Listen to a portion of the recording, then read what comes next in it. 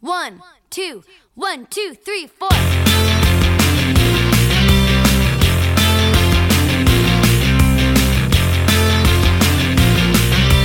Josie and the Podcasts.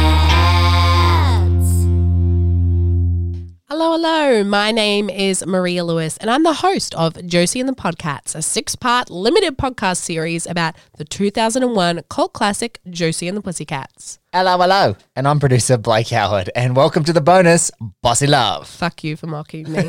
Look, we could have called this bonus episode Operator Please or Amanda Wilkinson, but bonus Bossy Love just sounds cooler because alliteration.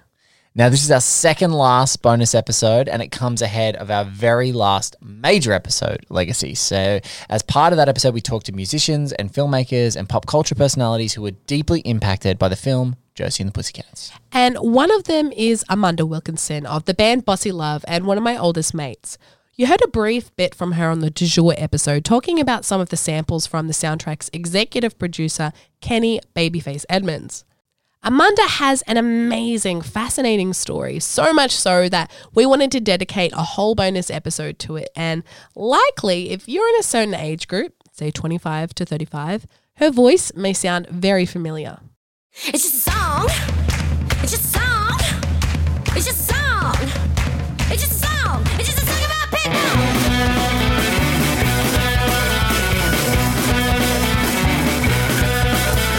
Money out of here today. I got another 50 seconds and I'm ready to play. Say money out of here today. I got another 50 seconds and I'm ready to play. I got my record in hand. Now leave until a bit, I don't think you understand. With a dirty look on your face. I bet you know beef jerky has an aftertaste. Go! Hello, my name is Amanda Wilkinson. I am a musician, singer-songwriter, currently based in Glasgow. I'm the singer of a band called Bossy Love right now, and I used to be a singer and guitarist in Operator Please.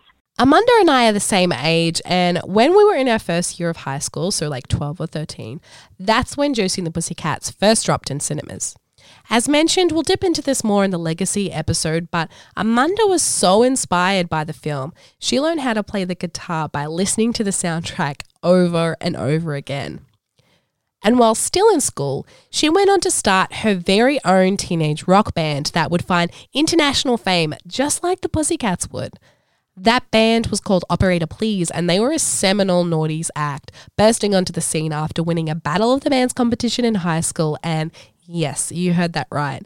As far as origin stories go, it's some pretty Archie comic shit. Basically, it was Battle of the, every year the school had like a talent quest or a Battle of the Bands, and I just noticed that I always quietly played guitar and I wrote songs, from 8th grade. I had written and, played guitar quietly. But I noticed that during Battle of the Bands, it was only ever a female, they'd get like a token girl singer or something, or it was just all guys. And I thought, and I was always like a confident kid, but I was never confident enough to kind of get up on stage and do something in front of a whole bunch of people. But that kind of all changed when I was like, I'm just going to do it. I was in maybe my second last year of high school. I was like, I've sat on the sidelines long enough. I can do this. So I got together just like people from school. I saw Ashley, who was the bass player. I used to see him walking around with a bass guitar because he was obviously taking lessons at school. And I just remember his haircut was really, he had like an emo kind of hairdo, like full jet black. Yeah, I remember. He always had great sunglasses on. He had like the high white socks, and like he always had music badges. Like he had Hole and Death from Love and all that kind of, that kind of music. And so I literally just walked up to him one day and was like, hi, I'm getting a band together for Battle of Bands. We're going to play things like the Yeah, Yeah, Yeahs and stuff like that. And he was like, oh my God, yeah, I'm in. And I kind of handpicked kids from around the school, and Tim, like our drummer, who was like the baby face drummer, he was even smaller back then, even looked like even younger.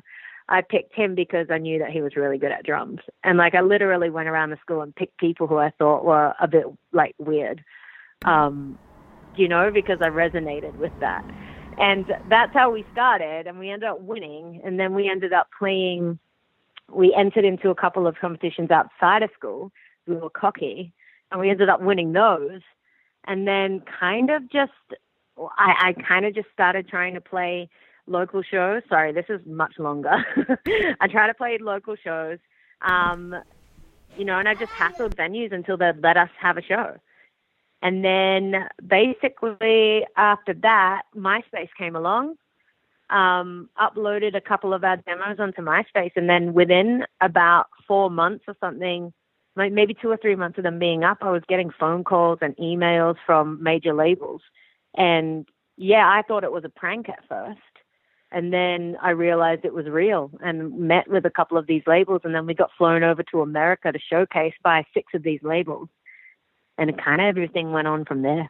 Amanda was around 16 or 17 at this time, and she was the oldest person in the band. All of Operator Please was comprised entirely of kids who were 16, 15 and 14, which is wild to think about, especially when you consider the only other acts that were even close to their age had come from the manufactured Disney machine and made mainstream pop. That was definitely not Operator Please's style, and by all rights, they shouldn't have succeeded, not just due to their age, but, you know, due to their lack of connections in the industry and being fronted by a young woman of colour in Amanda. Yeah, I had a conversation with somebody about this. Like, pretty much all the odds were against me, do you know? I didn't, like, look the part. This is in inverted commas, by the way. I didn't look the part. You know, I was underage. The whole band were underage. I was brown, so people were expecting me to, like, sing R&B, and I played guitar, you know, and I sang, like, this shouty kind of pop-punky surf music. But, yeah, like, I honestly, and there was so many rumors going around, like, oh, they're manufactured, and it's just like, yeah, right. If they were to manufacture a underage, like, punk band, don't you think that they would just make everybody all girls and, like, skinny, tiny, blonde, and white?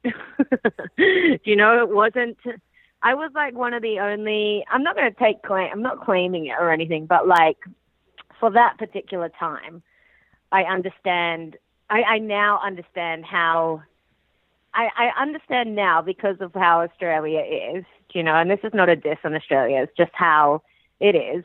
I understand now how polarizing I, as a person, was, even being in the music industry. You know, and it shouldn't have been that way, but I get it now looking at it from the outside, you know. Part of what Amanda's saying but not saying is specific to Australia and Australian culture. So for our international listeners, let me break it down for you. Australia has this thing called tall poppy syndrome, where the mass public like you until the point you start doing too well. Before Steve Irwin tragically died, the wider Aussie dialogue was centred around making jokes about him. He was embarrassing to the mass populace, and the bulk of his success and popularity actually came from overseas, namely in the US. It happened to Nicole Kidman too. Soon as she broke through in the 90s, Australians turned against her until eventually the cycle downturns, and in another decade, she's back to being quote-unquote our Nick. It's hard for entertainers to deal with. The public and press mood swings give people whiplash, and it's often why a lot of entertainers across music, comedy, film, and television end up leaving the country and working overseas. Also, Australia's pretty racist and sexist across the board. So despite all of that, Operator Please begin blowing up as they start dropping tracks from their first album, Yes Yes Vindictive, like this one, Get What You Want. Attack, my disposition, your tennis shoes. I got your tennis shoes, whatever am I to do? I wish I could be just some pretense, or maybe I could get a reaction, or maybe even some facial expression, but it's not your fault if you really don't wanna.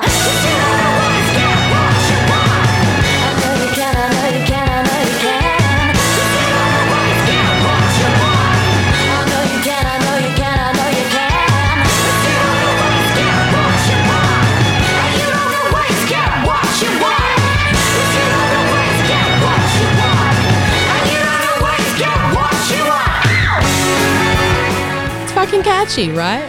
Like, in fact, that's one of the defining traits of their music. Super catchy hooks, these infectious bridges, and lyrics that are way smarter than you think they are the first 1,000 times as they weasel their way into your brain. That track was a top 30 hit here in Oz, and it helped propel them onto the cool indie band radar in the UK, US, and Europe after Get What You Want gets used in an ad for the airline Virgin Blue, and video games UEFA Euro 2008 and Test Drive Unlimited 2. Man, you know that the song has to be catchy to make its way into a video game. To a sport video game and a car video game. Oh my God. Dudes! Apples and oranges. Yet their success was no accident. It came down to painstaking hard work, study, and a DIY approach led by Amanda. I think my whole thing was I already knew I was a full-on nerd about it. You know, I went and studied, I would go to the library and look up how to start a small business. And I did all of the homework on how to manage it properly from a monetary point of view in the early stages. How do I make money off this? How do I sell EPs? So I would set up a PO box.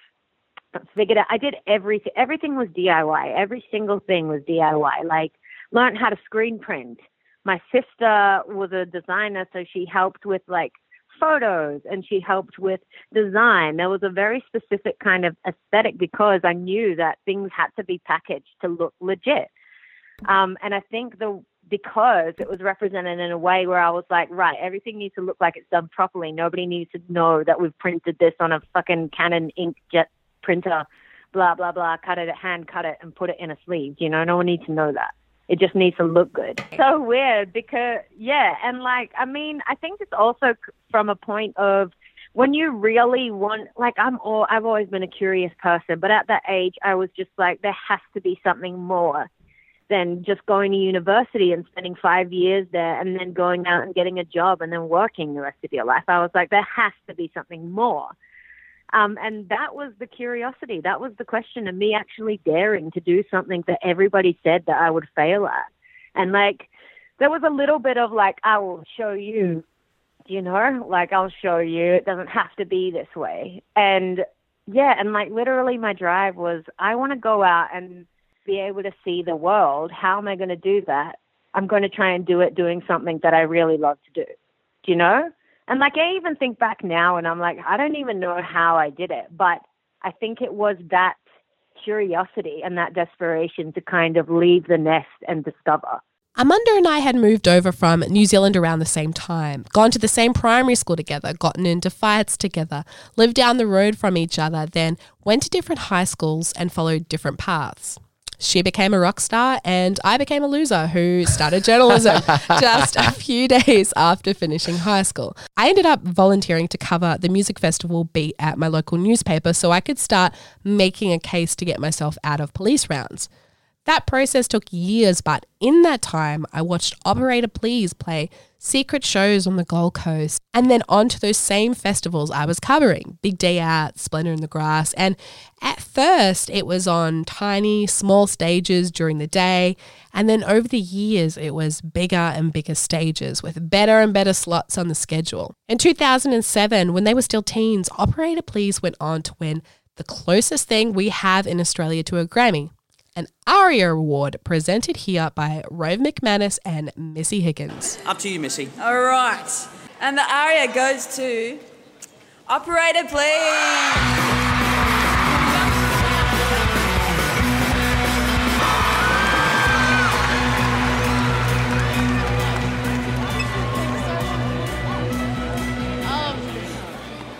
I really kind of don't know what to say, but this is crazy. That was For Just a Song About Ping Pong, the track you heard right up the top of this show and unquestionably Operator Please's biggest hit. It was one of the most popular songs in Australia for the year 2007, coming in at 18 just behind this track at number 17, and prepare for the nostalgia kick. I said the Joker is a wanted man. It makes a way all across the land. I see him sifting through the sand. So I'll tell you all a story about the Joker and the thief in the night. Just Sister Song About Ping Pong was used in a season 4 episode of CSI New York and hit the charts in the UK too. They were blowing up, touring the UK and colleges in the US, and I would occasionally see Amanda and her sister Elvira on the music festival circuit, usually as we waited in the line for Portaloos. And even looking back on it now, Amanda still can't help but pinch herself at the experience. Honestly, it is the stars aligning. It is. And when you have that opportunity, you have to go for it. You cannot pass it up because these opportunities don't just come around.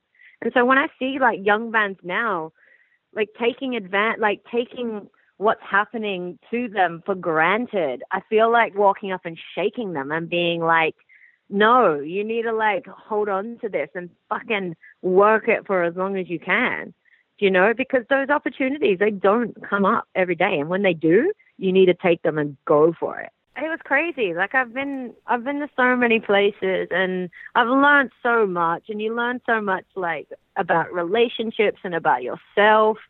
But yeah, it is lightning in a bottle because and I think a lot of the thing is like when you come down from it as well, you need to learn how to manage that too.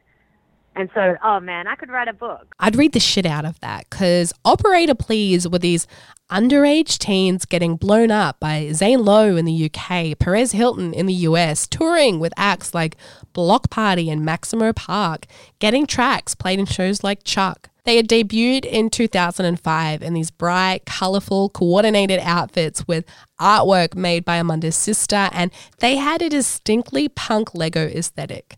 And hair. The 5-piece had a lot of Pete Wentz hair, as was the trend at the time. You know that, like... Oh, I know. That side part that starts, like, at your clavicle?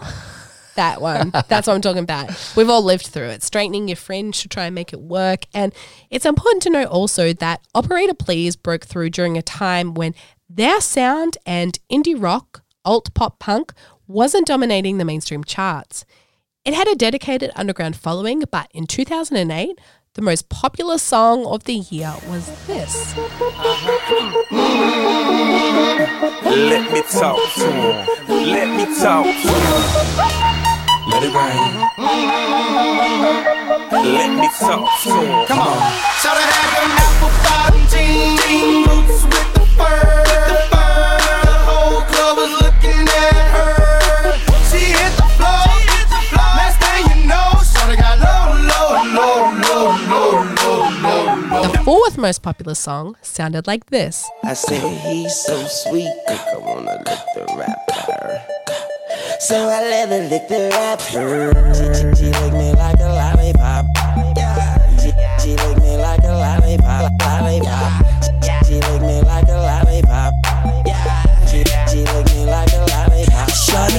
And to just make it a tight trio, here's one of the other biggest global hits of 2008, which is having a wee bit of a resurgence at the moment, thanks to the movie Hustlers. Why you working it? I can tell by the way you looking at me, girl. I wanna make love in this club. Make love in this club. In this club. I wanna make love in this club. Make love in this club. In this club. In this club. Yeah. In this club. Yeah. R&B and hip-hop dominated the charts, and occasionally the odd stadium rock ballad from Coldplay or Maroon 5 would break through, but that was only occasionally. So Operator Please debut in 2005, their first album hits in 2007, they tour basically non-stop for 3 years and write and record new material during that time while they're on the road, with the release of their sophomore LP, Gloves, coming in 2010 with the first single, Logic.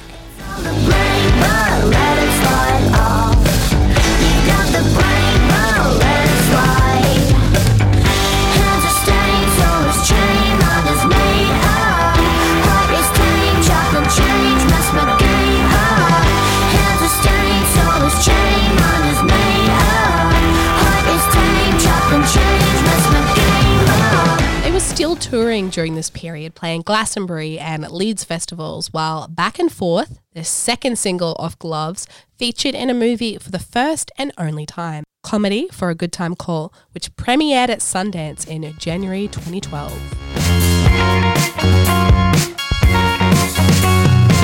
keep on saying it's my fault, but I'll be running back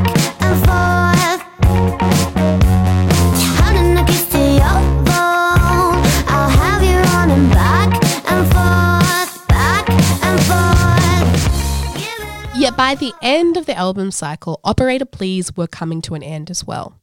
They'd started as teens and were now in their 20s with different dreams and different priorities. They had a lineup change midway through, and it felt like the music industry was chewing them up and spitting them out one by one. By the start of 2012, it was all over Red Rover. Yeah, it's so weird because for me it was like, I mean, there were some kids in the band who were in high school, right, and who hadn't finished high school, or they would have been, we ended the band at the time at which they would naturally go to university, you know, so it was kind of great because they got to see all of this stuff, and I was at the age where, I was at the age where I could have gone to university, do you know? So it was kind of like a weird high school uni growing up thing, or like taking like a 7-year gap year or something. I mean, going through like the ins and outs of a major label is weird. You know, like the whole thing, like let's not like sugarcoat it. The music industry is fucking strange. It is weird. There's so many elements to it. There's so many, you know, oh my God. There's so many elements to it. And like after the band kind of finished and we kind of, well, I'm confirming this now because we just kind of quietly went on hiatus. But, you know, after everything kind of, you know, after we kind of decided that we were going to give it a rest for a while, because, you know, we've been on tour for ever. Like, I think like there was a couple of years where I maybe spent a week in Australia and then went and flew back out. So yeah, after kind of everything died down for us and we decided to kind of part and go our separate ways and do our own thing. Interestingly, only 2 band members from Operator Please are still in the music industry. One is a session drummer and the other, Amanda, who moved to the UK and started a whole different kind of musical act. I started Bossy Love. I started writing songs that were for Bossy Love because, you know, like throughout my entire thing, I'm just a sucker for a pop song. That's what I write. I write pop songs, you know? And so I was writing all of these pop songs, which kind of didn't really fit Operator anyway. And so I just kind of kept them for myself. And then I had met John from Dananan. He was in a band called Dananan and Aykroyd. But I met him in Dundee in Scotland, actually. It's so weird because that's where your book I know. It's just so crazy. Like, I met John and Fat Sam's in Dundee, right? And we've been friends for 10 years ever since. And when I moved to the UK, kind of just to kind of discover everything and, you know, pique my curiosity, go and see the world again, but this time on an extended, I started collaborating with John and Bossy Love, and then that's how this started. And I think this project has been all about just actually getting back to the roots of doing exactly what you want and not having any interference. But that's why cliches are cliches, though, because they're true. Like, it's like you're back to doing what you want and you kind of go through a discovery of realizing that if you're not like being truthful with your music or with your art or with anything that you do, then it's really hard to kind of be yourself. And it's not to say that I wasn't doing that in Operator. I was being myself 100%, and I got crucified for it, you know? And when a lot of people ask me, how do you feel about that? I needed that because it taught me that I could stand in the face of adversity always, and that I was cool with being me, do you know? And that I don't need everybody else to be cool with me being me. That's fine. It's none of my business. Do you know, like even when I first started it, I always had a thick skin and it just kept growing thicker, do you know? Kept growing thicker.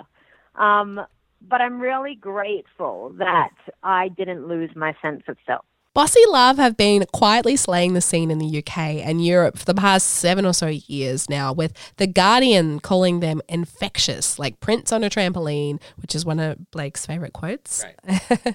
And BBC Radio 1 dubbing them one of the most exciting bands on the planet right now. Here's one of my personal favourite tracks of theirs and one of their very first singles, actually, Sweat It Out.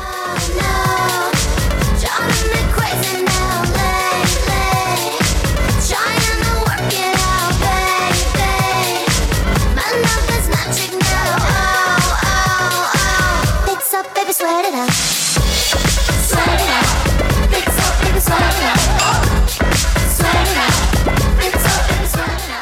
thought Bossy Love sound like what Salt and Pepper would sound like if they debuted in present times. And their album Me Plus You also just came out at the end of 2019, with The Guardian naming it one of the best albums of the year.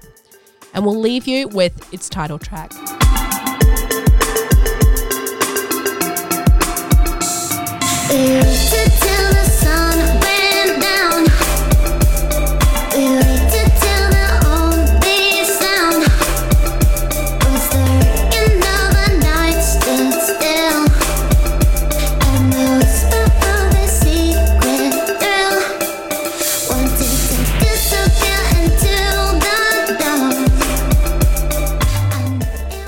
Be sure to subscribe to this show so you're the first to know about all the upcoming episodes and some bonus ones.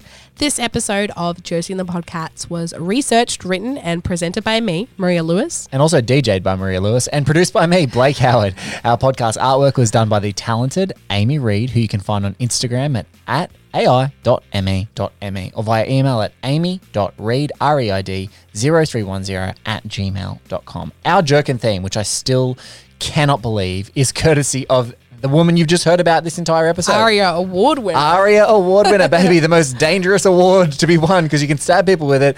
Amanda Wilkinson and Edwin Organ. Amanda, thank you so much for doing it just in advance from both of us.